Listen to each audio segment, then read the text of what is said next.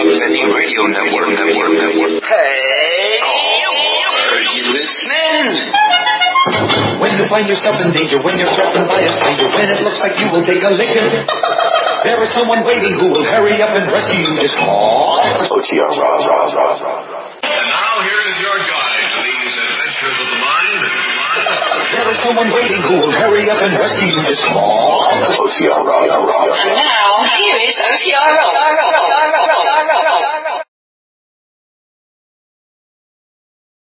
Hi everyone, this is OTR Rob welcoming you to another edition of Fibber McGee and Molly block of shows and Fibber McGee and Molly.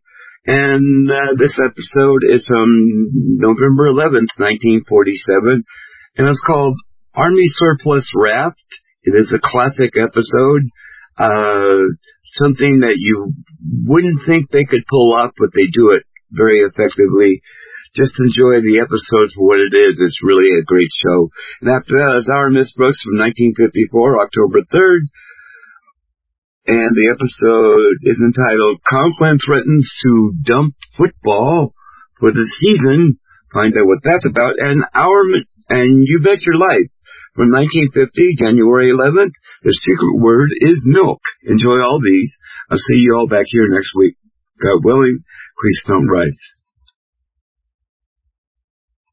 The Johnson's Wax Program with Fibber McGee and Molly.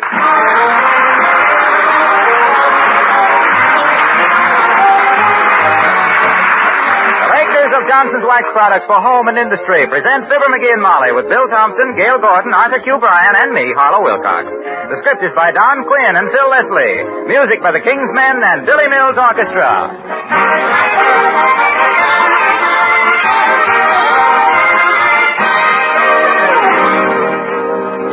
How would you like to make your kitchen brighter and more cheerful, and at the same time make your housework very much easier? Well, both these things are easy enough to do. All you need, a shining film of Johnson's self-polishing Glow Coat on your kitchen floor. Glow Coat makes your kitchen a more cheerful place to work because the shine it gives is so wonderfully bright. In fact, the new Glow Coat shine is nearly twice as bright as before. As for making your housework easier, Johnson's Glow Coat is in a class by itself. There's no rubbing or buffing, so you save time right there. And the tough wax protection saves you hours of work in many other ways. Suppose you do spill something, or suppose the kids do track in dirt. Never mind, just wipe with a damp cloth and your kitchen and other floors are clean and nice as before. Yes, you'll like brighter than ever Johnson's self-polishing Glow Coat. Try it.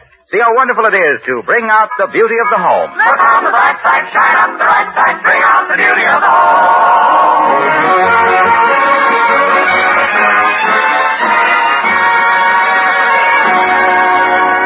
Did you ever see those ads offering to sell you flintlock muskets from the Revolutionary War, or cavalry sabers from the Civil War, or Gatling guns from the Spanish-American War, or machine gun tripods from World War I? Well, if you think they had stuff left over from those wars, you should see the stuff they've got now. Step into the Army and Navy Surplus store at 14th and Oak Streets, Wistful Vista, with Fibber McGee and Molly.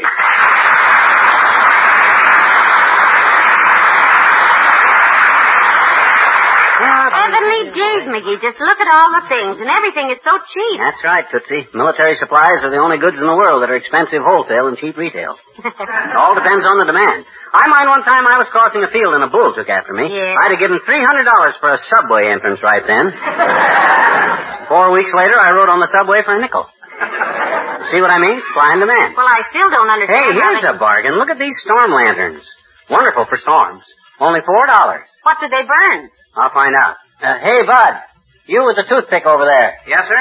What kind of fuel do these storm lanterns take? Those lanterns burn Mazafrizzi, sir. What on earth is Mazafrizzi? Oh, we don't know, madam. That's an Italian Army-type lantern, now obsolete. Oh, won't they burn gasoline? Yes, sir, for a brief period. One of our former salesmen tried it. Oh? What happened? No one knows, madam. His widow was working here as cashier.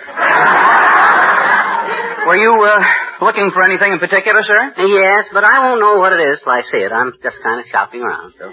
You go back and lean against something, If I need you, I'll holler. Yes, sir. I'll be around someplace. Oh, here's the counter marked special this week only, McGee.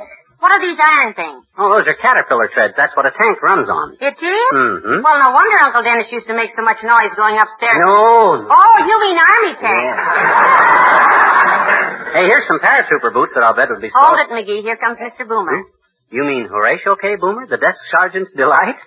I wonder who he's doing in here. Be careful, dear. Hello there, Mr. Boomer. Oh, there, my dear. If it isn't the fair Juliet, the boy with the balcony. Greetings. Hi, Boomer. Hey, all the buttons are tore off your topcoat. Did you know that? Ah, yes. Rather embarrassing incident it was, too. I'm considering a bit of legal action against this emporium for that. What happened, Mr. Boomer? Seems I inadvertently buttoned my overcoat around a half-horsepower electric motor and started to walk away. Didn't notice the motor was bolted to the bench until I was brought up short by a rude jerk. That's him over there with a crew haircut. Gross negligence plus insufferable rudeness. Gad, sir, I shall write a letter to the Gazette about this. You just here to pick up a few items, Boomer, or are you going to buy something, too? My boy, I resent the implication, although I admire your perspicacity. Yes, indeed. Matter of fact, I'm just getting an early start on my Christmas shopping. I have a list here someplace. Now, let me see. Where do I put that Christmas list? Ah, what's this? Letter from Deep Freeze Donegan. Deep Freeze Donegan? Yes, Deep Freeze Donegan got his moniker from spending so much time in the cooler. Here's a bobby pin. Been trying for years to pin something on a bobby. Small chunk of beeswax, in case I should ever want to wax a bee. A bottle of nitroglycerin. Good heavens, nitroglycerin. Cleaning fluid, I call it, my dear. Clean out a small bank with this in no time at all. Yes, indeed. What's this? Ah, yes. A receipt from the local hoosgow for 30 days I served by mistake. Entitles me to one petty larceny free of charge. Here's a black mask. Made $800 Halloween night. Playing trick-or-treat with filling station. Here's a check for short beer. Well, imagine that. No Christmas list. Maybe you lost it someplace, Boomer. Clever deduction, Sherlock. Very clever. Well, if you'll excuse me, I must be getting along. Sending my brother a birthday cake, and I must get these hacksaw blades to the baker. Farewell, Fig Face. Toodaloo, toodle. Goodbye, Mr. Boomer.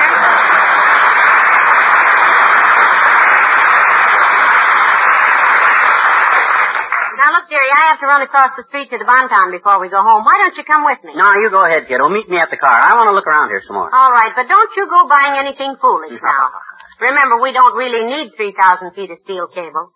Or a demountable Quonset hut. Yeah. Pretty as they are. Don't you worry about me, baby. I'll just confine myself to knickknacks.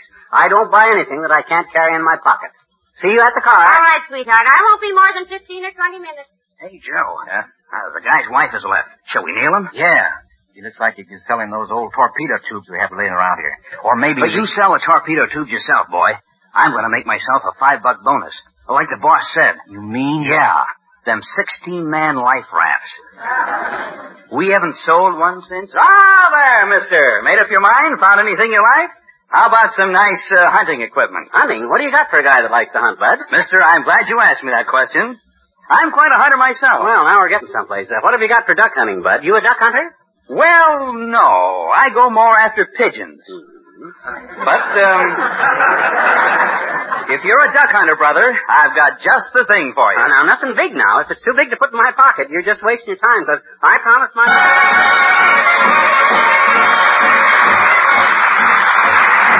Billy Mills and the orchestra and a samba arrangement of Come to the Mardi Gras.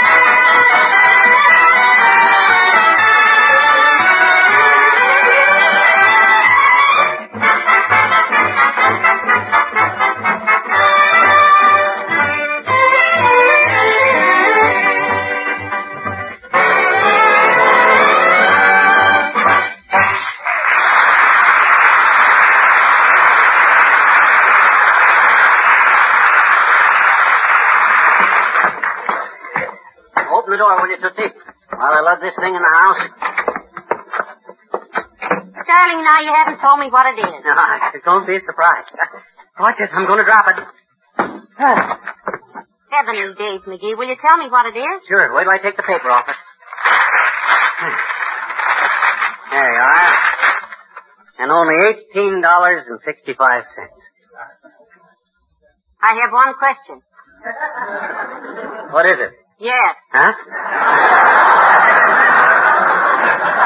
That's the question. What is it? What is it? My goodness, woman.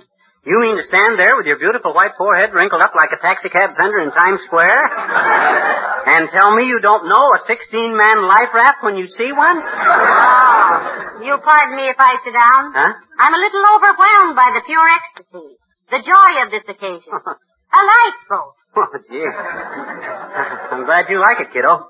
Main reason I bought it is so you could go duck hunting with me and Doc Gamble. Never been room in the boat for you before. Now let's open her out and see what size she is, huh? In here, why, it won't even fit in our living room. Oh, sure it will, I think.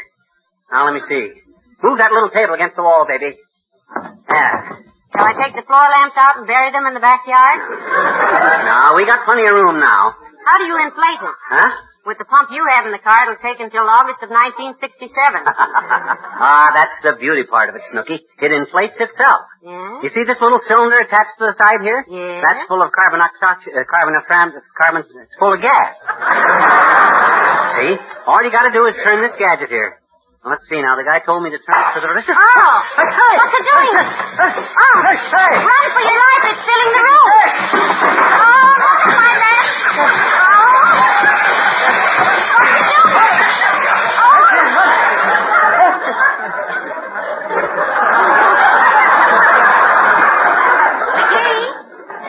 McGee, where are you? Under the piano. Where are you? Sitting in the boat. I'll never know how I got here. Sure don't leave much room to move around in here, does it? Oh, but boy, ain't that a beauty. It's very handsome, I'm sure, dear. Yeah. You know what? Huh? We ought to ask House and Garden to take a picture of this room. Yeah, that might be a very. Can't you just read the caption? Yeah. The interesting living room of the Fibber McGee's is predominantly nautical. Huh? The center of attraction is a 16-man life raft, finished in chartreuse, rubber, and filthy canvas. It strikes a new note in interior decoration, combining the charm of old Cape Cod and the more modern atmosphere of the Brooklyn Navy Yard. Gee, I had planned to use it for duck hunting, but if you really think it looks good in here... No. Heavenly days, get it out. Huh? I'm expecting some ladies in for tea at 4:30 now. Oh, my goodness, I hope this isn't them. Come in. Oh, hi, Doc. Hello, Dr. Gamble. Well, say something, you big droop. Don't just stand there with your eyeballs sticking out like the last two shots on a pinball machine. Give the man a chance, McGee. Maybe he isn't used to calling on people who keep life rafts in their living room. A life raft, huh? Yeah? Well, that's quite a relief. I was afraid for a minute the little boy Blow's bubble gum had gotten out of control. Won't you come in, Doctor? How? Climb over it, you lazy liniment tripper. Move over, Molly. Let Doc in over the starboard gunwale. No, thanks. I'll just stand here in the doorway with one hand on the knob.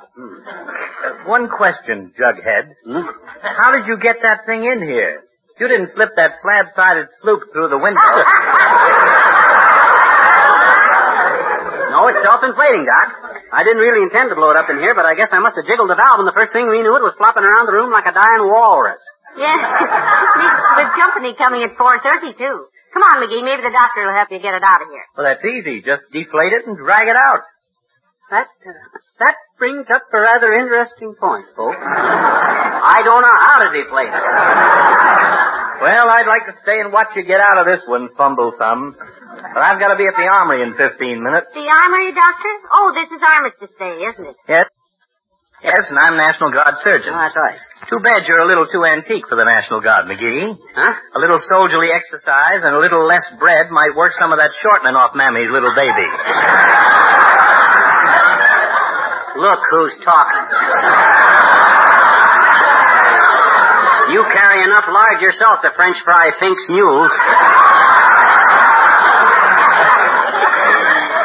Say, Doctor, I didn't know you were in the National Guard. Are they recruiting now? Oh, yes. A man a minute's our goal for a couple of months.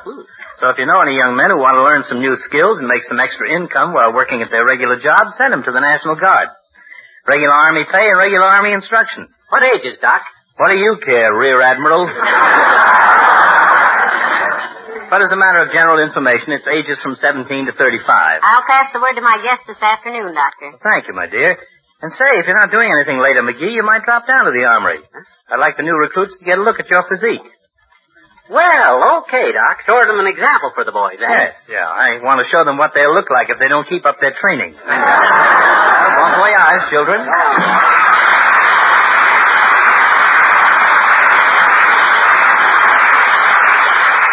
on, McGee. We got to get this thing out of here so I can put the room back together again. Yeah, maybe I can drag it in the dining room and work on it in there. Oh, my gosh, this thing weighs a ton. I can't even budge it. Well, try standing on the outside of it. You're standing in the boat. Huh? Oh, well, even so, I don't think I can... Hello, folks. My name's Wilcox, and Hey, that's quite a boat you've got there, pal. Yeah. Hey, do you know anything about life rafts, Junior? Just enough to stay away from them.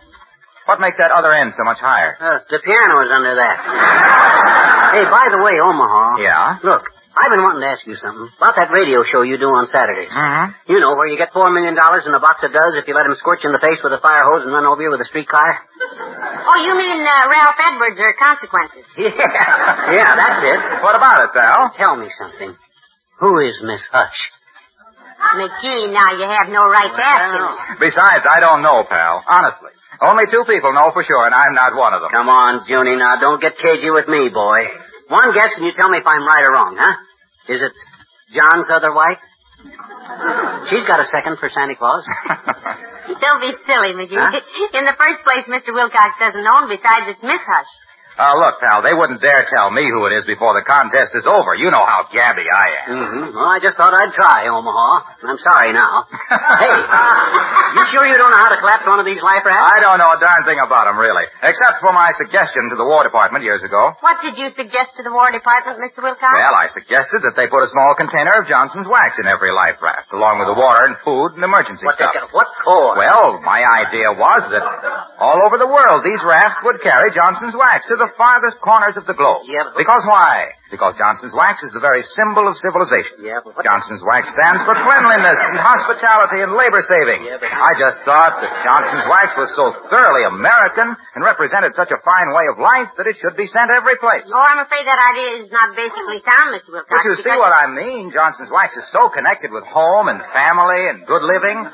The way it protects and beautifies your possessions. Yeah, but... Floors, furniture, woodwork, enamel things, windowsills, and gives a shield of protection to which dust and dirt can't cling. And besides that... Yeah, we heard you say that, Waxy. We heard that. But that don't help me get this dad-ratted rubber schooner out of here. What would you suggest? Pal, you've got me. I either got to deflate this thing or chop the floor out and take it out through the basement. That's quite a problem, all right. Hey, I got it. Yes? Yes? Look, here's a terrific idea. Build another floor on the top of the raft. Oh. Nobody will ever know it's here. Oh. It'll make a very low ceiling, of course, but otherwise I think it'll... Waxy. Yeah? Go home. Okay, goodbye, Molly. Bye, Mr. Wilcox.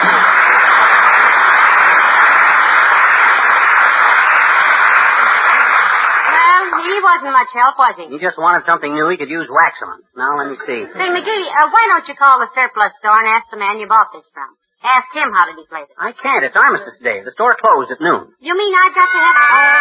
Come in. Hello there, kids. How's every little... Well, looks like my old trouble is back.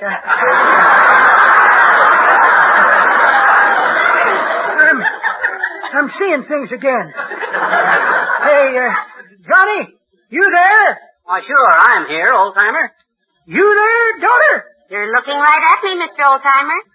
Hell, that's mighty welcome news, kids. When I come in the door, I'd have sworn I seen you both sitting in a life raft. A life raft? In our living room? Yeah. Big, long, ugly thing big enough for 16 men. Sure, give me a start. What are you sitting on, kid?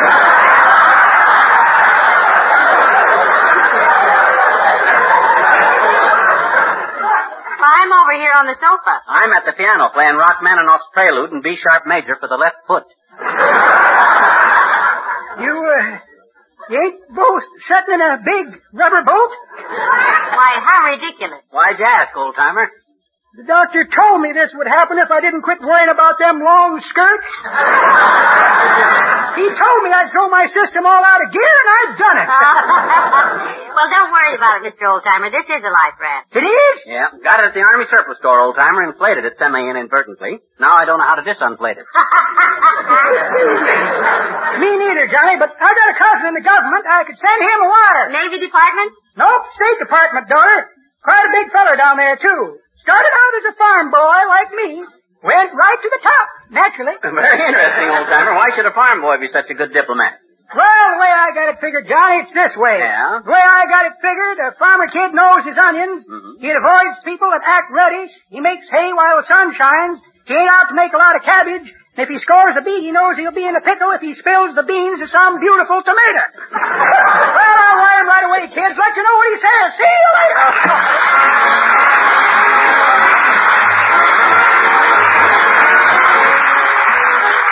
The King's Men and Save the Bones for Henry Jones. Henry Jones makes no bones about his peculiarity. He's peculiar. To be sure, he's an epicure to an extraordinary degree. He eats corn cobs, bottle caps, oyster shells, tea bags. Here's a man you ought to see. So tonight we'll have a supper and eat some food that's rare. Then up at the head of the table, we'll place Brother Henry's chair. Invite all the local big dogs. We'll laugh and talk and eat. But save the bones for Henry Jones, 'cause Henry don't eat no meat. Oh, today we'll go to market and buy a lot of fish. That will be a thrill for old Henry, because that's his favorite dish. Fish, get a big bucket of molasses, so we'll have something sweet. But save the bones for Henry Jones, 'cause Henry don't eat no meat. Now, Henry was never a drinking man. He rarely takes a nip, And he don't use no serviette, 'cause the things he eats don't rip. One day we had a banquet. It really was a bake. We started it off with some short ribs and all finished up with cake. But when the feast was over, Brother Henry just kept his seat. And we served the bones to Henry Jones, 'cause Henry don't eat no meat. He's a handy man to have about. You never have to throw anything out. Just save the bones for Henry. 'Cause Henry don't eat no meat. Not a bite.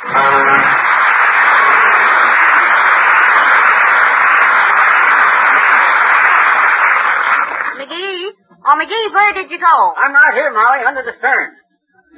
I've been looking for a label of some kind to tell how to disinflate this dad-ratted life raft. Any luck? No, I only found 2 labels. One of them said other side up, and the other one said Kilroy was here. No help to me. Well, now, something must be done, dearie. I'm not going to ask my guests to come. Oh, if that's my ladies for tea, sweetheart, you'll have to help them up the gangplank. Okay, kiddo. Come aboard. Oh, it's just Mr. Williams, the weatherman, McGee. Hello, Mr. Williams. Good day, Mrs. McGee. Up till now. Hello, Mr. McGee. Hi, Foggy, old man. I'd ask you into the living room, but we've been invaded by a life raft. Take a look. Well, isn't that interesting? Uh-huh. Going rowing in your living room, are you? Or are you?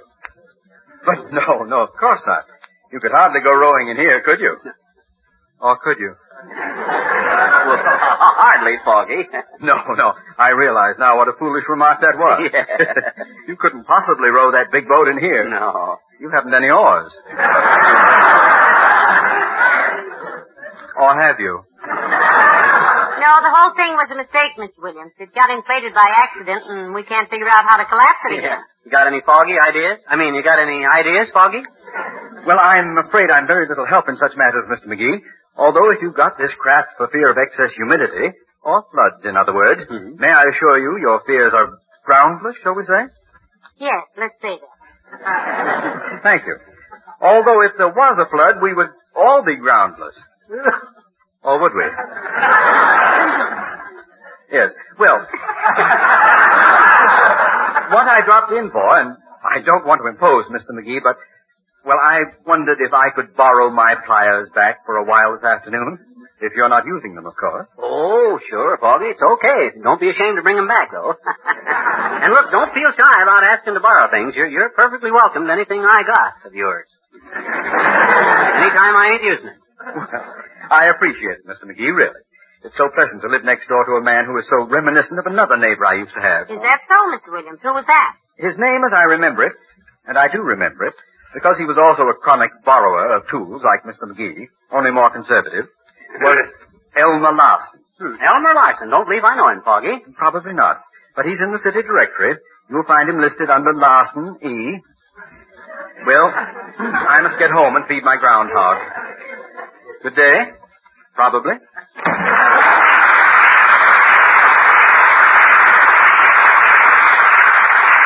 That was a kind of a pointless comment. What do I care what the name of his next-door neighbor was way back in... Hey, larceny. Why, that insulting... Hey, Williams! Come back here! Hey, Williams! Hey, Williams! Hey! Oh, no. What's the use of making an issue of this? Maybe he didn't even mean it that way. Besides, he's got tools in his garage I ain't even borrowed yet. I better go back in the house and play in my boat. Well, I'll be a... Hey, Molly! Molly, look! Look, the raft is deflating. Yes, I know, dearie. I solved the problem. Oh, my gosh, that's wonderful, kiddo. It's flattening out like a bride's sponge cake. How'd you ever do it? Well, I had to find a way, sweetheart. My guests are due any minute. Yeah, I know, but how? How did you do it? Well, I'll explain it to you later. Huh? You roll it up and get it out of here while I put this butcher knife back in the kitchen. Oh, a butcher knife. Oh, well, I guess that was one way. Yes, it may not have been the right way, but at least I made a stab at it. Come on now, McGee, help me get this...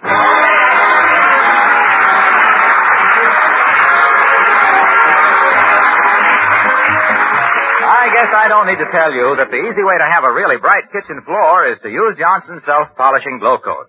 You and all your friends are familiar with this old family favorite. Glow Coat is far and away the most popular floor polish. But here's something you may not know. The famous Glow Coat shine is now brighter than ever. Without rubbing or buffing, Johnson's Glow Coat now gives your kitchen floor nearly twice as much shine as before. Colors come gay and bright. The pattern stands out clear and fresh. And listen to this. The same shining coat of wax that makes your floor so beautiful saves you hours of housework. Dirt and spilled things wipe up just like that. Why, Johnson's Glow Coat even saves you money because it keeps your linoleum good-looking many years longer. Try it and see. Johnson's self-polishing Glow Coat. There's nothing else like it to bring out the beauty of the home. Look on the bright side, shine up the right side, bring out the beauty of the home.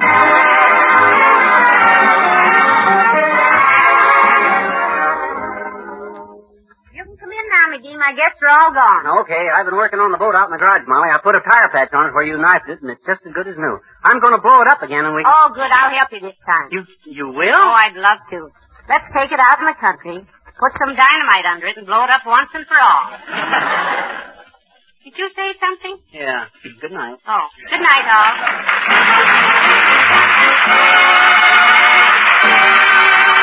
This is Harlow Wilcox, speaking for the makers of Johnson's Wax Products for Home and Industry, inviting you to be with us again next Tuesday night. Good night. This is NBC, the National Broadcasting Company.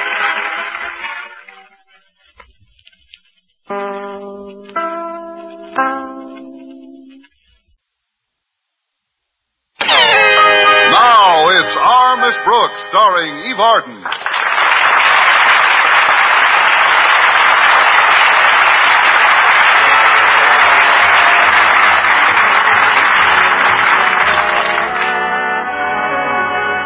Like many other single young women, our Miss Brooks, who teaches English at Madison High School, has often dreamed of having someone with whom to share a home as well as her joys and sorrows.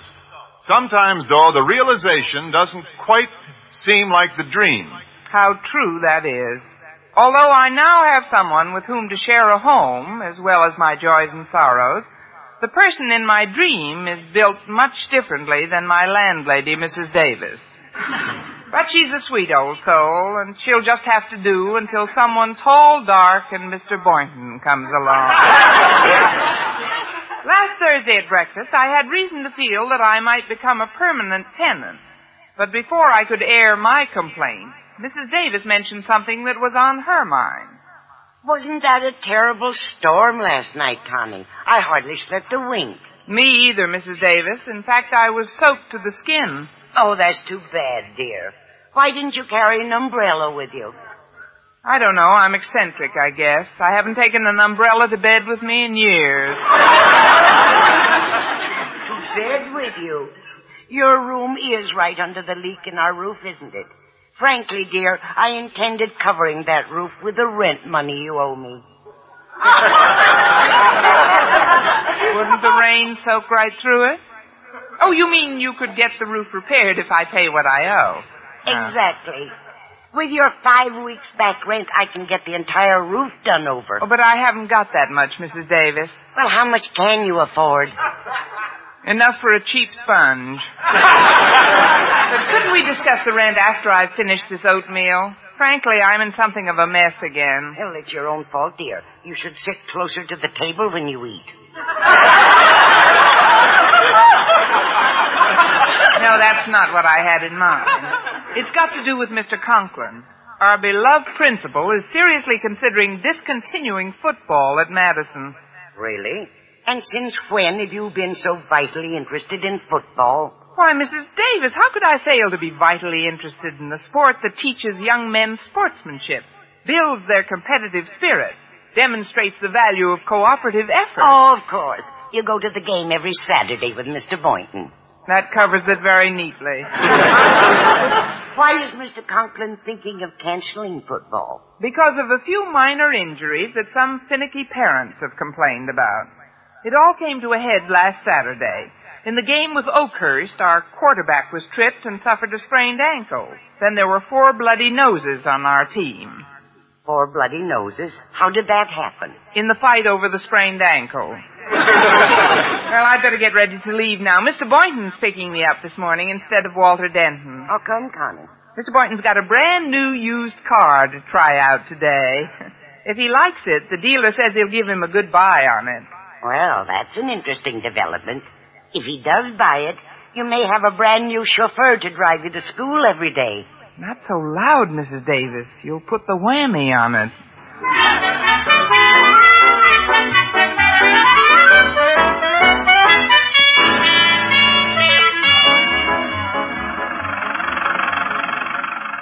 Well, Miss Brooks, how do you like her? Fine, Mr. Boynton. It's a very nice car.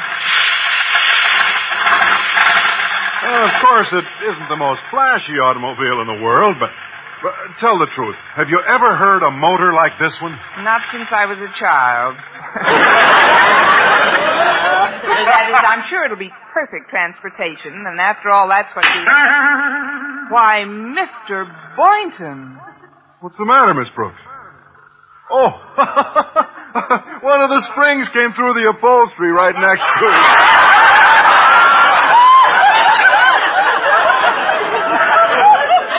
Oh. Well, there goes the shortest daydream I've ever had. I'd better shove this spring back down. Ooh! Why, Mr. Boynton, how tall you are. One of those darn springs came up under me. Press on my shoulders, will you, Miss Brooks? Oh, with pleasure. There you go, Mr. Boynton. How's that? Oh, fine. Thanks. Say, what do you think of Mr. Conklin's attitude toward football this season? Oh, I think it's deplorable. Making all that fuss over a few slight bruises. According to Walter Denton, Mr. Conklin says if there's one more injury to a football player, he's canceling the sport for the remainder of the year. Just think what that would mean to the kids on the team. Not to mention the student body. Not to mention the teachers. I don't know what I'd do with my Saturdays if there weren't any football games. Me either. Oh, Miss Brooks. Yes, Mr. Boynton? You can take your arms off my shoulders now. I'm down. What? Oh, that's where I left them. I wondered why my lap felt so light.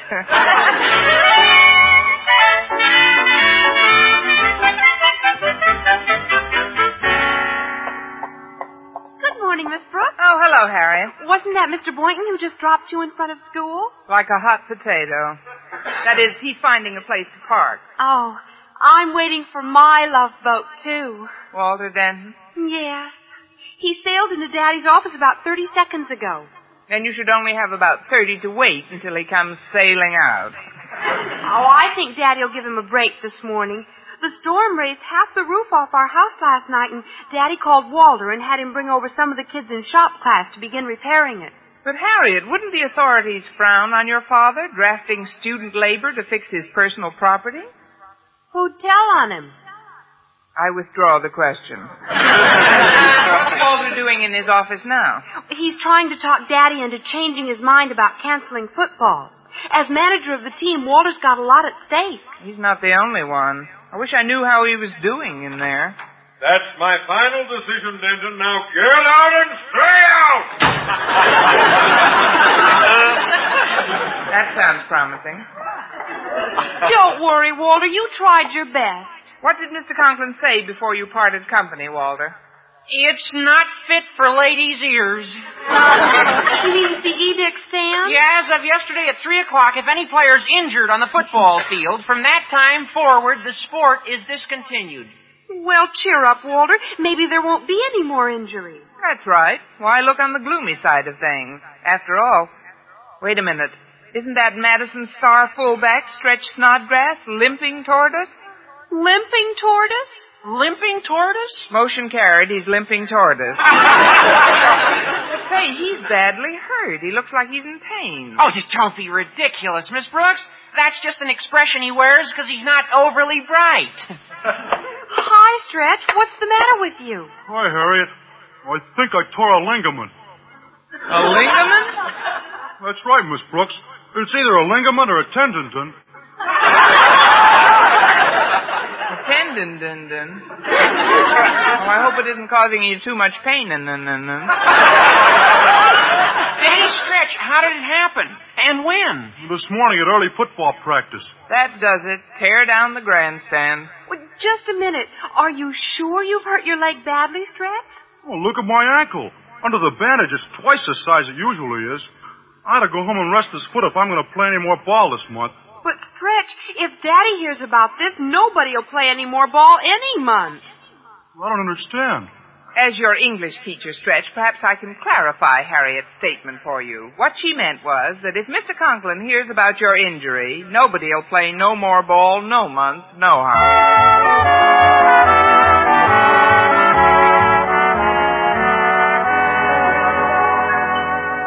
Well, we managed to keep Stretch Snodgrass hidden all morning. And by noon, the Board of Strategy hit upon a plan that we hoped would keep our beloved principal from enforcing his ban on football, even if he did discover Stretch's injury. The plan started when I delivered his lunch tray to Mr. Conklin. When he saw me standing before him in his office, his reaction was immediate. Ah! Why are you bringing my lunch today? If it'll put your mind at ease, I'll taste everything first. Won't be necessary, Miss Brooks. I don't think.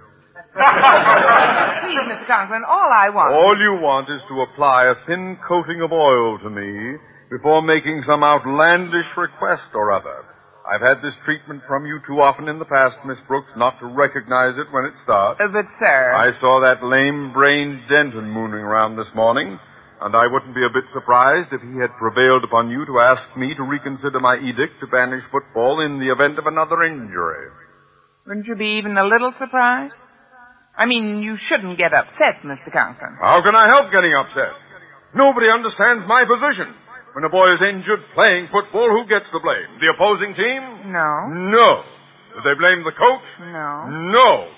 They blame one person and one person only. You. And you know who that person is? You. I'll tell you who it is, Miss Brooks. You. It's me, that's who it is. You?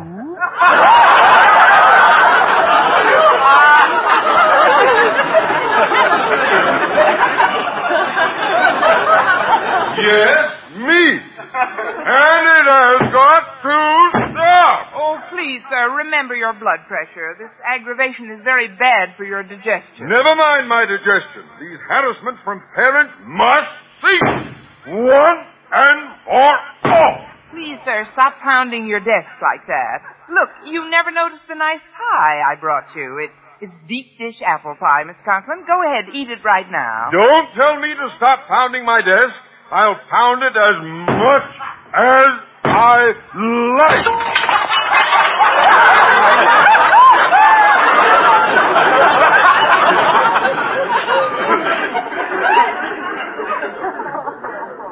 And I'll eat this applesauce when I'm ready.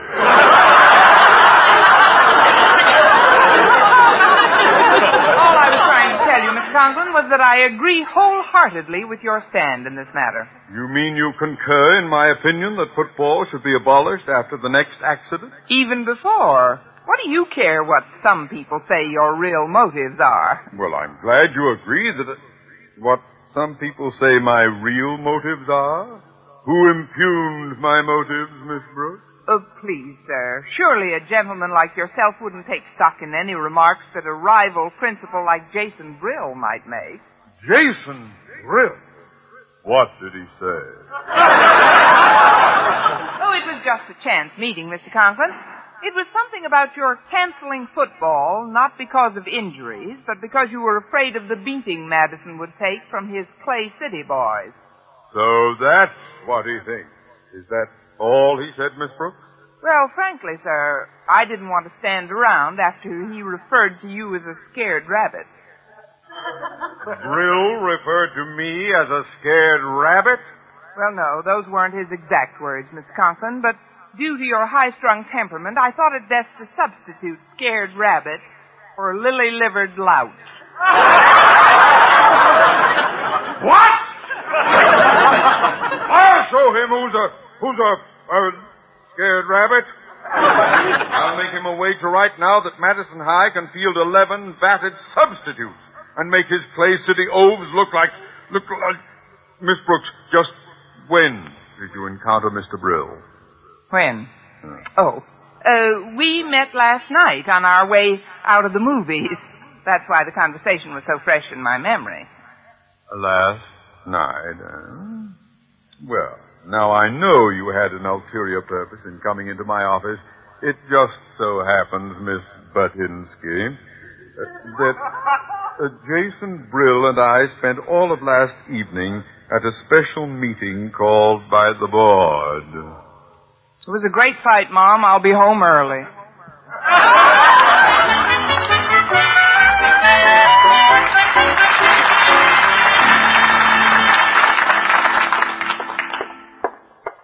Hey, Miss Brooks, can I talk to you for a minute before you go into your class? Certainly, Walter. Well, how'd you make out with old Marblehead? How's your meeting with Mr. Conklin? Well, I wouldn't call it eminently satisfactory, Walter. Oh, what would you call it? A flop. He spent last night at the board meeting with Mr. Brill, so the story backfired. We're on borrowed time, Walter. Even if he doesn't find out about the injury today, he'll hear about it from Stretch's mother tomorrow. Yeah, it looks pretty hopeless. Oh, gosh, if only Stretch didn't get himself clobbered on the football field. Now, that's what Mr. Conklin's making such a big stink. Oh, wait a minute, Walter. You've just given me an idea. If Stretch had an accident, just a teeny one, mind you, say in a car, Mr. Conklin couldn't blame it on football at all. Oh, you mean we tell Stretch to keep his mouth shut, and then we take him home this afternoon, and on the way we fake a crash, and he limps out of it with a sprained ankle? Walter, you're a natural-born conspirator. Thanks. You want to use my car? No, that might make Mr. Conklin suspicious. I'll get the keys to the car Mr. Boynton's trying out. That looks like it's been in an accident already. Of course, we mustn't tell Mr. Boynton why we want it. As a teacher, his code of ethics wouldn't permit him to join in such a plot. Oh, what about you? You're a teacher. Yeah. Well, see you in the parking lot right after school.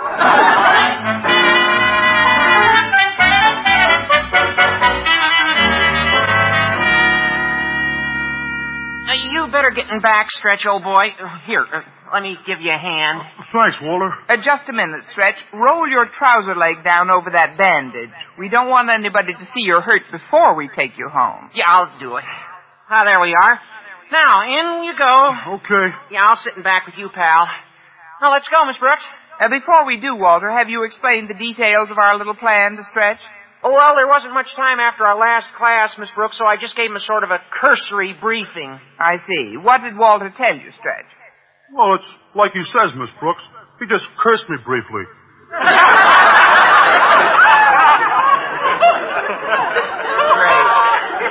Well, it doesn't matter, as long as we get you home without anybody I beg your pardon. to be continued. Hello, Mr. Conklin. Miss Brooks, are you about to drive somewhere? Drive? Yes, sir. I was about to give Walter and Stretch a ride home. But doesn't Walter drive his own car? Yes, but I it's in lent the it to shop a friend. today. What's that? I mean, he it's in lent the it to shop a friend. today.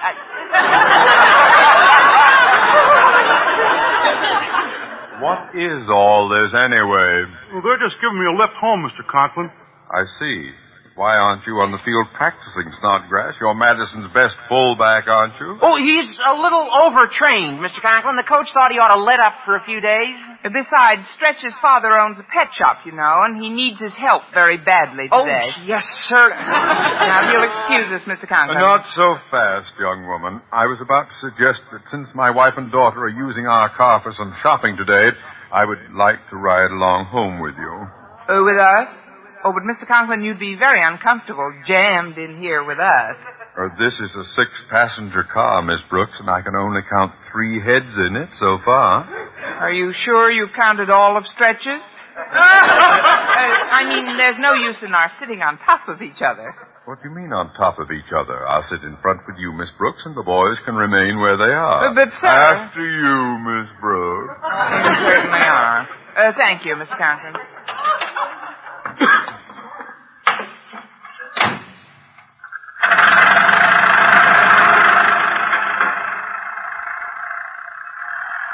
Ah, well, it's a lovely day for a ride, isn't it? Yes, it was, isn't it? Oh, dear, I'm supposed to turn here. Look out! Look out! You almost drove up on that curve. Don't worry, Mr. Conklin. I'll make it next time. I'm a little nervous today. I guess it's because I'm not used to this car. Let's see now. I'd better pull over to the side and test the emergency brake. All ready and back? Yeah, all set, Miss Brooks. What are you doing? Watch out for that hydrant, Miss Brooks. Well, the brakes certainly work all right. You hardly touched that hydrant. Stretch, speak to me. It's me, Stretch, your old pal Walter. Are you still conscious, Stretch? Is he still what? Poor kid. He's been hurt. Hurt? But we barely nudged that hydrant. You help me get him out of the car, Miss Brooks? Right, Walter. Now tell me, where did it get you, Stretch? It was your leg, wasn't it? Yeah, my leg. Yeah, well, try to walk on it. Let's see if it'll support you. What's going on here? Oh, it hurts. Look at me, everybody. Oh, I'm limping. Look at me. Yeah, look at him. But what happened to your leg? I think I pulled a tendon. Which leg is it, Stretch? My right one. I can hardly walk on it. Oh, but this is absurd. You couldn't possibly have hurt your leg in such a slight collision. Oh, I couldn't, huh? Just a minute, Mr. Conklin. There. If my leg ain't hurt, then what is that bandage doing on it?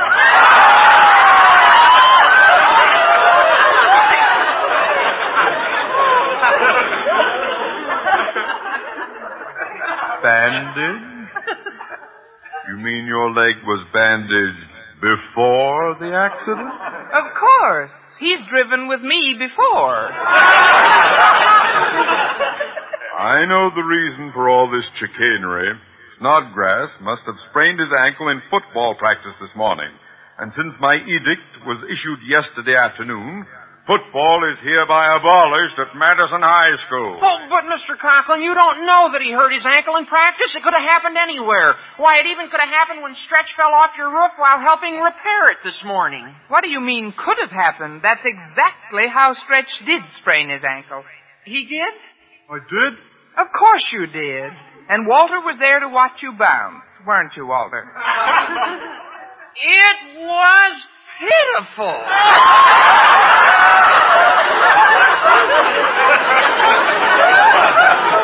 Oh, there he lay. Lied? That's all anybody has done so far. Mr. Conklin, is it or is it not against the board rules to conscript student labor for a private enterprise off school property? It's like this, Your Honor. What the board doesn't know won't hurt them. But if they find out... And who, may I ask, would tell them? Me? What? But that's blackmail. Of course, we're pretty broad-minded about human failings. If, for instance, Mr. Conklin were to admit that he made a mistake with his football ban, we'd forget the whole thing, wouldn't we, fellas? The ban stands. Osgood Conklin never makes a mistake. Walter, you're the editor of the Madison Monitor, right? Right. Oh, I can see the headline now. Star fullback injured in fall from principal's roof. And how about the subhead? Eyewitnesses claim youth was tripped by Prexy. Tripped? Look, let's talk this thing over. Anybody can make a mistake. Perhaps I was a bit hasty. Football is hereby restored to Madison High School. Oh, hot dog! Miss Brooks, you've done it again. Oh, please, Stretch, I did it again. I don't blame you for bragging. Hey, Miss Brooks, we've got to reciprocate. I'm going to get the shop class to repair the roof over your room tomorrow. Oh, that's very kind of you, Walter, but at lunch today, Mr. Boynton promised he'd work on it tonight. You see, it's worn down pretty thin, and it's quite shaky. Oh, you mean there's danger of Mr. Boynton falling right through? Well, I can't be positive, but let's keep our fingers crossed.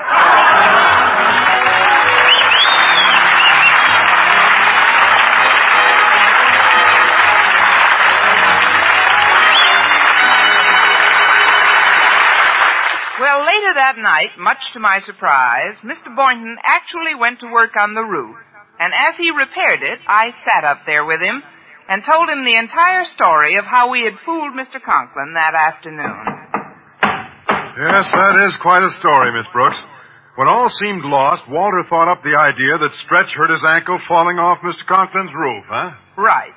And then I told him it's against the board rules to conscript student labor for a private enterprise off school property. Now, do you understand? Yes, it certainly explains everything. Well, don't feel too bad, Mr. Boynton. This has been one of the nicest evenings we've ever spent on Mr. Conklin's roof.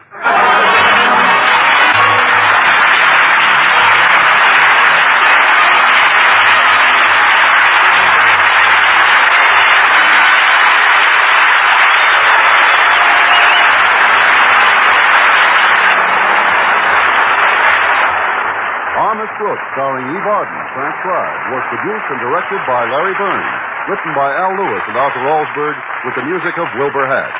Mr. Conklin was played by Gail Gordon. Others in tonight's cast were Jane Morgan, Dick Crenna, Bob Rockwell, Gloria McMillan, and Leonard Smith.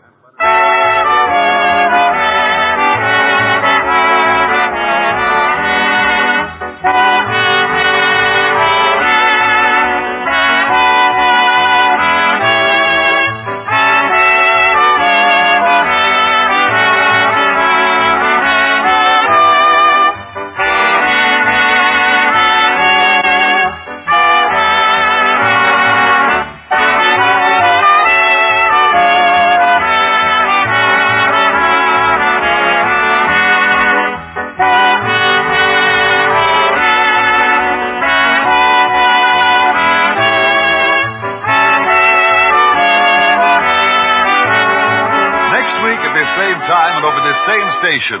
Eve Arden, in the role of Madison High School's favorite English teacher, Miss Brooks, will again call the student body together. Don't you be absent. Our Miss Brooks is presented each week through the worldwide facilities of the United States Armed Forces Radio and Television Service.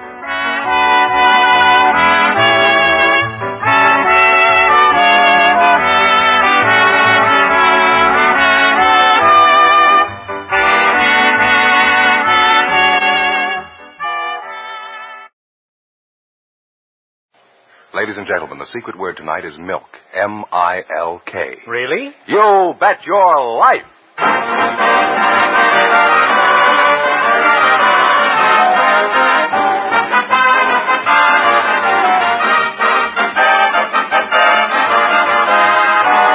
The DeSoto Plymouth Dealers of America present Groucho Marx in You Bet Your Life, the comedy quiz series produced and transcribed from Hollywood. And here he is, the one, the only... Anybody got a dime for a cup of coffee? Oh, that's me, Groucho Marx!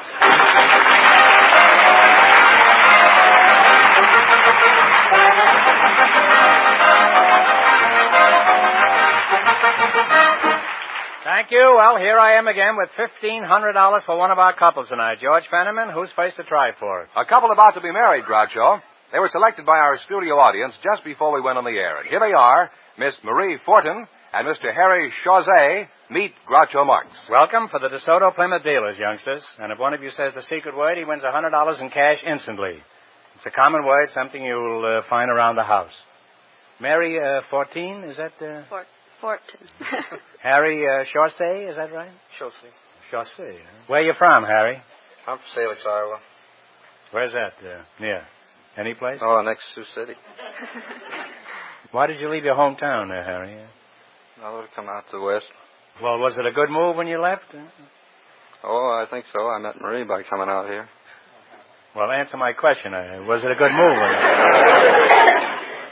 I made a mistake when I left my hometown. If I hadn't made the mistake, I wouldn't have had to leave.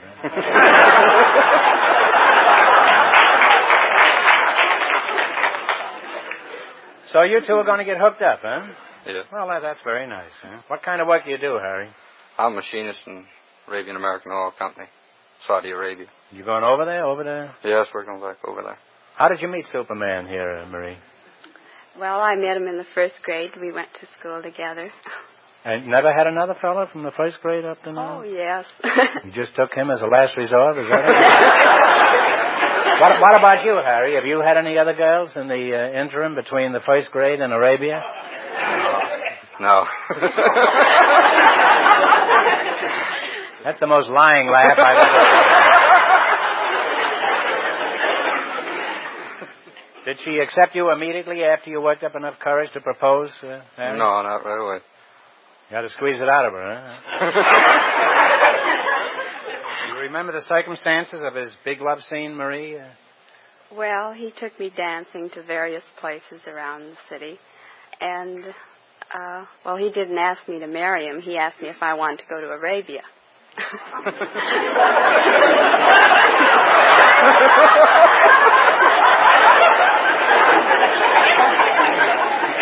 That's certainly a roundabout proposal if I ever heard it. Driving, I must try that sometime. Driving with a girl in the car and you say, how'd you like to go to Arabia? And what is there about Romeo that caused you to fall in love with him? Oh, his charming personality. Could you give us an example of your personality? Just stood and grinned at her, eh? Well, he seems like a very nice fellow, Marie. Now, what do you like about Marie, Harry? I guess it's her sense of humor. She has a good sense of humor? How do you know? She always laughs at my jokes. How do you know she's laughing at your jokes? How do you know it isn't the string on her corset that's tickling her? Huh? Does that ever occur to you, Harry? I don't think she wears a corset.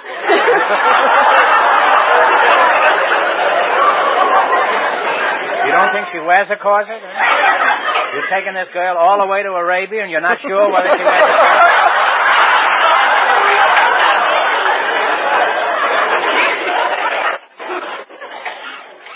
Well, you've aroused my curiosity. I'll never rest until I hear you tell a joke. Could you tell us a small joke? I don't believe I know any small ones. Well, tell us a wow, huh? Did you ever hear the one about the fellow that played on the girls' basketball team? Well, that's pretty good. I like that, huh? Is that the sort of thing you laugh at, Marie? You're supposed to say, how can a fellow play on a girls' basketball team? Oh, I see. There's more to it, huh? Okay, how can a fellow play on a girls' basketball team? He lied about his age.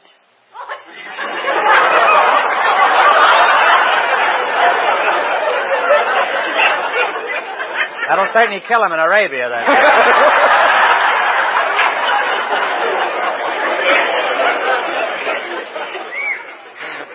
Are you going to be the jealous type of wife, Marie?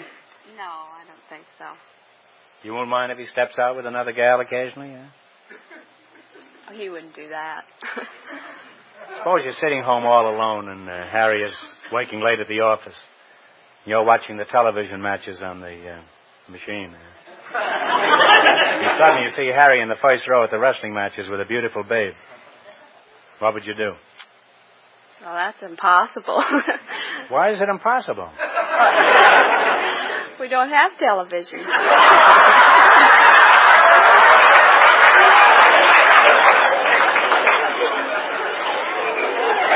This is beginning to sound like Burns and Allen.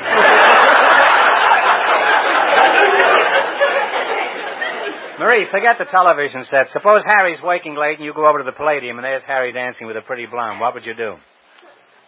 Oh, I'd walk up to him and ask him to explain. Well, that's very logical.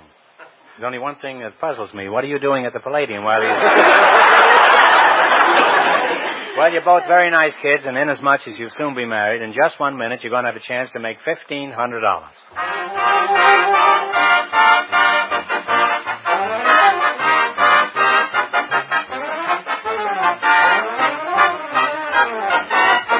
Yes, tomorrow is a great day at all DeSoto Plymouth dealers. The brilliant new DeSoto is now on display, and the great Plymouth goes on display for the first time tomorrow. The great new Plymouth is a sensational new high for value in the low-priced field. But you be the judge. Look at it. Then climb into it and get the feel of this car. Put it up hills and through traffic. Give it the toughest test you know. And as for value, you'll find this good-looking royal riding car is packed with value and ready to prove it. Ignition key starting, improved air pillow ride, the quick true stops of Safeguard hydraulic brakes, the lively power of the high-compression engine, and many other features exclusive with the great new Plymouth. Now, more than ever, Plymouth is the car that likes to be compared. For beautiful new styling, for roomy comfort, for easy riding, and wonderful handling, for dollar value. So meet your new Plymouth, the American beauty, tomorrow at your DeSoto Plymouth dealers.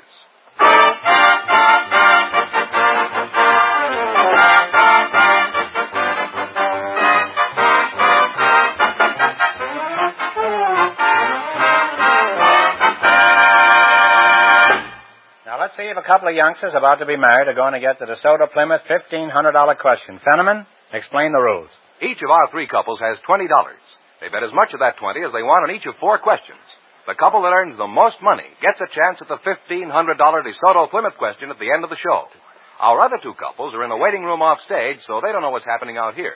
Here we go. Let's see how high I can build you $20. You selected initials of organizations as your category. Is that right? Here's your first question. You have $20. How much are you going to risk? $5. What educational organization do the initials PTA stand for? Parent-Teacher Association. That's right, Parent-Teachers Association. Well, they're on their way, Groucho. They have $25. You're swinging along. You got $25. How much of the 25 are you going to try? 10. What government body does AEC stand for? Atomic Energy Commission. Well, you're just wonderful, Marie. Huh? They're climbing now, Groucho. They have $35. Here's your third question. You got 35. How much are you going to try? 15. $15. For what informative organization do the initials INS stand for? INS.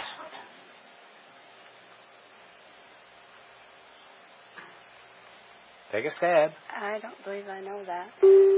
Oh, I'm sorry. It's International News Service. They now have $20, Groucho. All right, you now got $20. Here's your last chance to beat the other couples. How much of the 20 are you going to try now? 20. What labor organization do the initial CIO stand for? Congressional Industrial Organization. That's close enough. Congress of Industrial Organizations is close enough. And they wind up with a total of $40.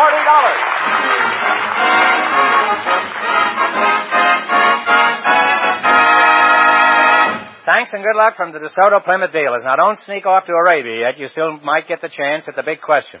Groucho, Yes, George? The secret word is still milk. Perhaps our next couple will say it. Just before we went on the air, our studio audience selected a house mover, Mr. Ab Wilson, and his partner is a housewife, Mrs. Pat Johnson. And here they are. Folks, meet Groucho Marx. Welcome to You Bet Your Life. And if one of you says the secret word, he wins $100 in cash instantly. It's a common word, something you'll find around the house. A house mover and a housewife, eh? Mrs. Johnson, I'll bet you're the housewife. Is that right? That's right. Now, where are you from, Mrs. Johnson? I'm from Denver, Colorado. You must be the house mover, eh? Yeah, I'm the house mover. I'm the big boy. Ab Wilson? That's right. What does Ab stand for? Is that Abe? Just Ab. That's Ab. Well, I never heard that name. Is that a derivative of Abe or Abner or what?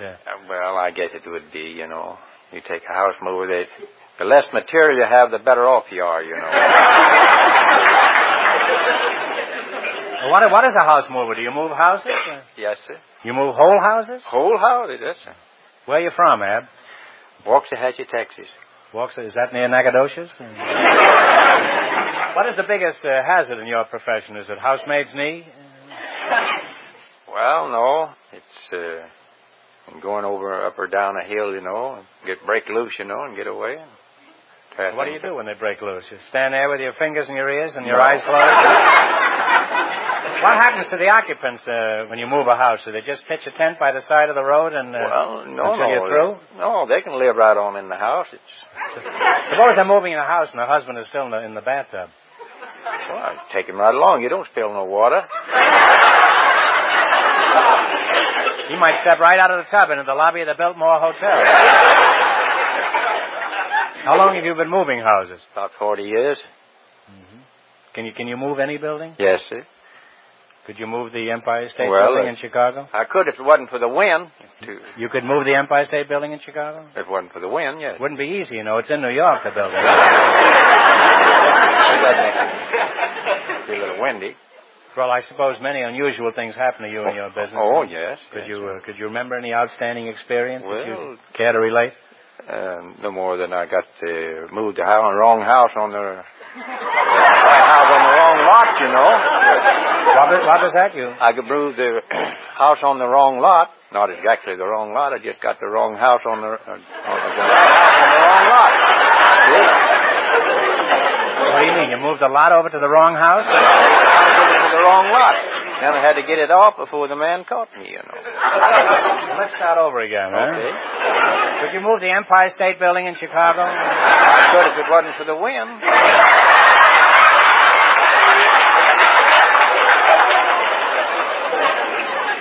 Even though it's in Cleveland? What's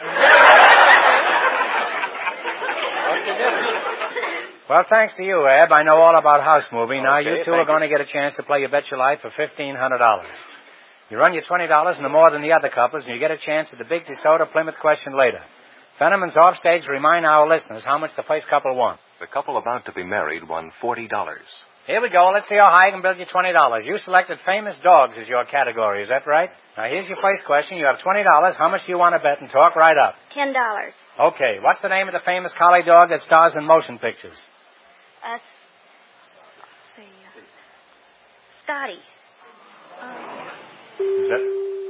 Oh, I'm sorry. The answer is Lassie. They now have $10. How much of the $10 will you try? 5. What's the name of Blondie and Dagwood's dog?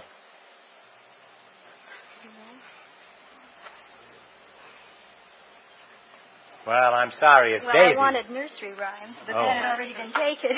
Oh, I see. Well, that's a shame. They now have $5, Groucho. Well, you've only got $5, and here's your third question. How much of the 5 will you try? 3. What's the name of Mickey Mouse's dog? Do you know? Don't they have any dogs in Denver? The dog's name is Pluto. They now have $2, Groucho. Well, now you're only down to $2. How much of the $2 you going to try? $1, I guess. $1. All right. What's the name of the late President Roosevelt's late President Roosevelt's little Scotty? Now, that's been in the papers for a long time. Well, I'm sorry, it's Fella. I'm going to give you one more chance to make some money. It's not going to be so easy, so think hard now, and no help, please. Who is buried in Grant's tomb? Grant. General Grant is right.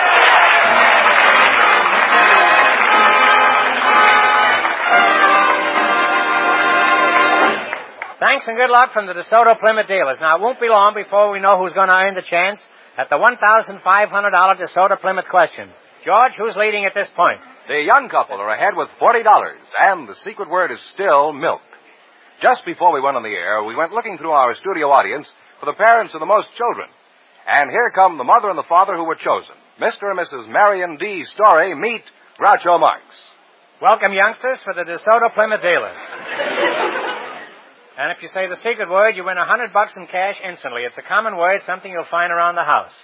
Mr. and Mrs. Marion D. Story. Marion? Which one of you is Marion? Oh. I am. I thought you were already married. Well, that was a whirlwind courtship. Mr. Story, your first name is Charlotte, is that right? That's right. Charlotte, huh? Where are you from, Charlotte? Bakersfield, California, about 100 miles north from here. Marion, what do you do for a living? I'm a sign painter. Sign painter, huh? How'd you meet Indian Sign here, Charlotte? Oh, I met him on a boat, and it was raining real hard this night, and he said, would you share your umbrella with me? And I said, sure. And so...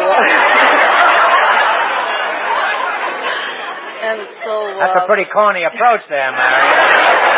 It worked. How long have you kids been married? 28 years. Well, you're a fine-looking couple. Now, Mr. Story, according to Fenneman, you two are up here because you're the parents of the largest family. Is that correct? I guess I am. Yes, it is. You mean you only guess you have a large family? No. Haven't you counted the livestock lately? There's no question about the family. It's just a question why you're up here, huh? Mr. Story, how many times have you been a mother? 20 times.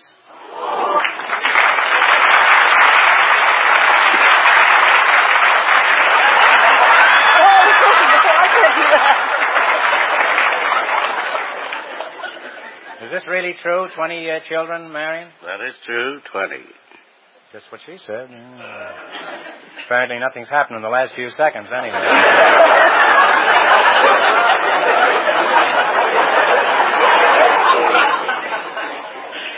Well, Mr. Story, my hat, if it was on, would now be off to you. You're a remarkable woman, huh? Tell me, Popsicle, when you see a lot of kids around your house, how do you know if they're all yours? Well, I remember faces.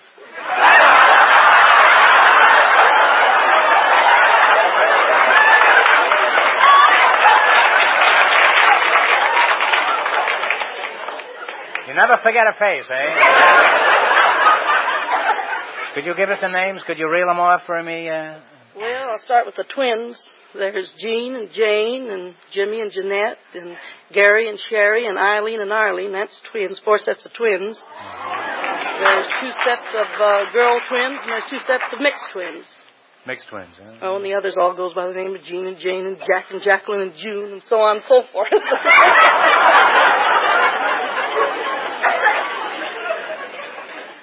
How old are the children, Mrs. Story? Well, the oldest is from 27 to 3 years old. Have you ever thought of adopting any children? No, it never occurred to me.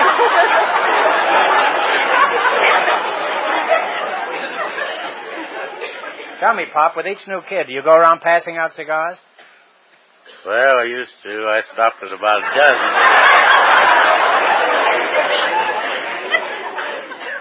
What do you pass out yourself now, is that it? Well, tell me, Pop. Pop, that's the understatement of the year. Paul Bunyan.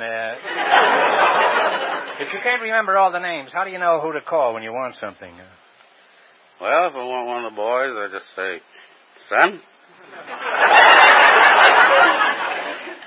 Aren't you afraid of getting trampled in the rush?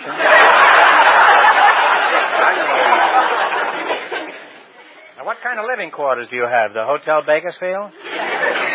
No, we have 2 acres. We have a 10-room house and 2 showers and a bath. And do you have a cop in the hallway directing traffic? Well, with all these income tax deductions, how do you make out around March 15th, Pop? Well, I haven't paid income tax for years.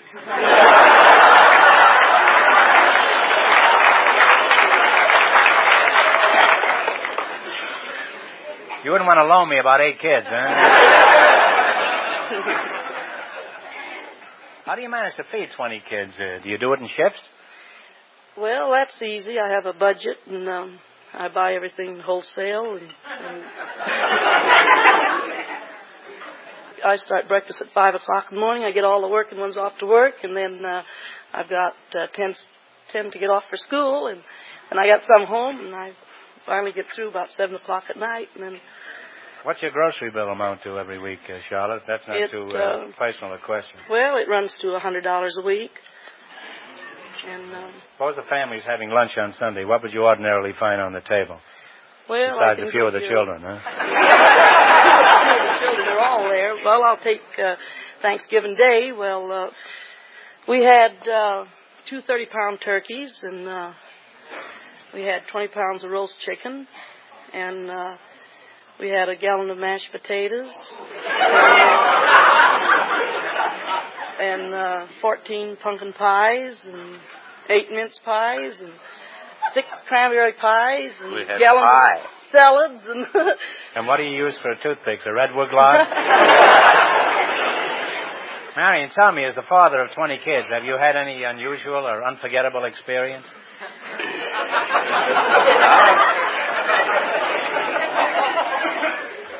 I've had lots of unusual experiences. We were living in Sacramento, and coming into the hospital, we had to borrow our neighbor's car because ours was broken down. Should have had a DeSoto. Well, anyway, we came to the American River Bridge, and we got to the first approach. Well, Mama says, "Take it easy, Pop." So we had the car stopped, and one baby was born. And I said, "Well, go ahead now. We'll get to the hospital fast." So the driver got in. We started, and we got to the other end of the bridge. Mama says, "Take it easy, Pop."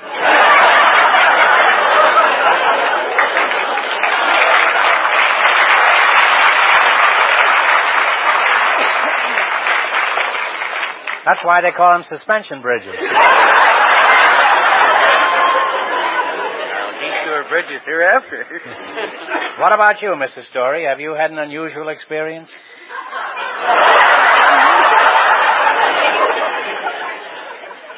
Well, when Jerry was born... What number was he? Do you know? Oh, he was number 12. Number 12. I remember that very clearly. I got out of the hospital and I went home. Well, there was 11 down with the whooping cough and measles. So... You never realized that night when you were on the bay and it was raining and you had the umbrella that all this was going to happen. Oh, no.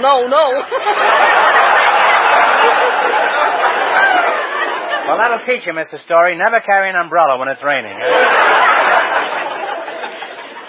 Well, it's really been inspiring having you two here tonight. And, Mr. Story, you have every right to be the proudest mother in the country. Now, you're going to play the DeSoto Plymouth game, you bet your life. If you beat our other two couples, you'll get a crack at the $1,500 question. I can't tell you how much they won, but George is off stage to remind our listeners. The young engaged couple is still ahead with $40. Here we go. Let's see how high I can build you $20. You selected nursery rhymes as your category. Is that right? And that's a subject you ought to know a great deal about. You have $20, and how much are you going to try? 10. Who called for his fiddler's 3? Old King Cole. Old King Cole is right. And they're on their way, Groucho, with $30. All right, you got $30. Remember, you're going for $1,500 tonight. How much of the 30 are you going to try? 25. 25. Who was asleep under the haystack when he should have been tending sheep? Come on now.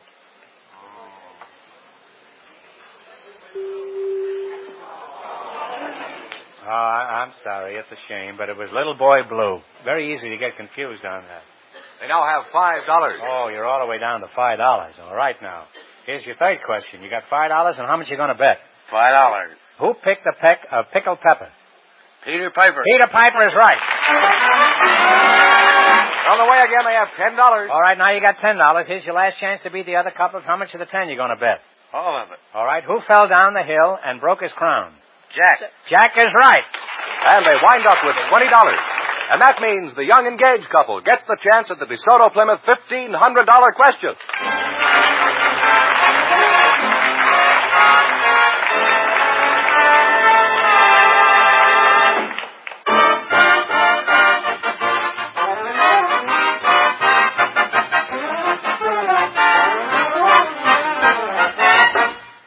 You've got to see it to believe it. You've got to drive it to appreciate it.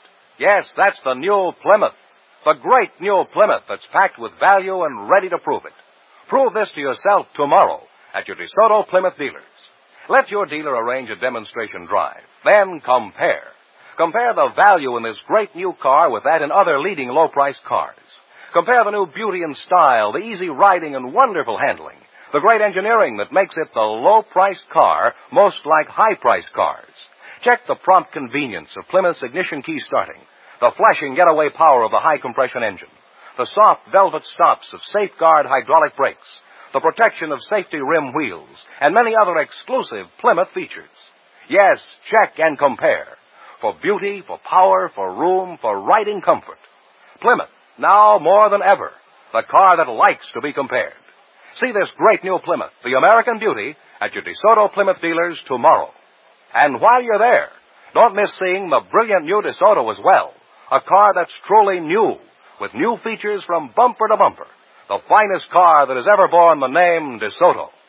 Learn why your DeSoto Plymouth dealer is so proud of the two superb cars he has on display. The great new Plymouth and the brilliant new DeSoto.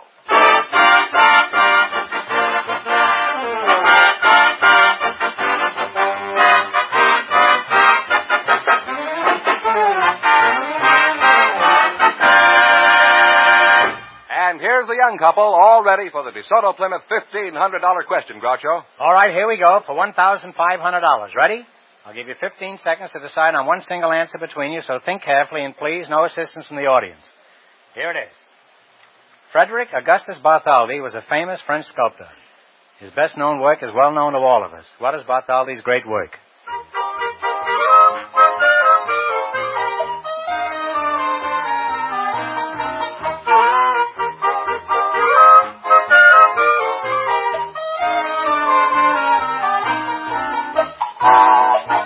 Statue of Liberty? Statue of Liberty is right.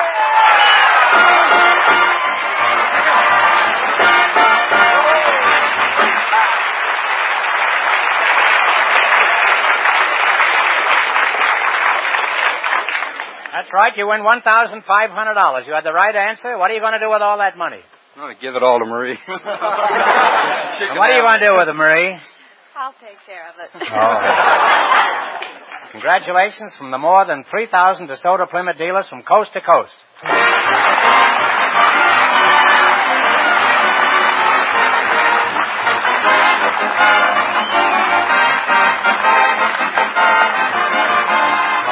You Bet Your Life is a John Goodell production, transcribed from Hollywood, directed by Bob Dwan and Bernie Smith. Music by Jerry Fielding. Be sure to tune in again next Wednesday night at this time for the Groucho Marx Show, You Bet Your Life, presented by the more than 3,000 DeSoto Plymouth dealers of America. And remember, all dealers who sell DeSoto also sell Plymouth. Two great cars, both products of the Chrysler Corporation. And don't forget, next week's big question will be worth $1,000. Well, it's almost time for the Bing Crosby Show, and tonight I understand his guest star will be that incomparable comedian of You Bet Your Life. Hey, that's me, Groucho Marx. See you again in a few minutes, folks, and remember, just be sure to see your DeSoto Plymouth dealer.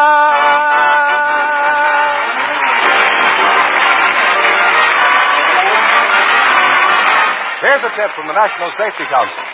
When you're in your car, be a wise driver, not a wise guy. This is George Fenneman signing off for the more than 3,000 DeSoto Plymouth dealers from coast to coast.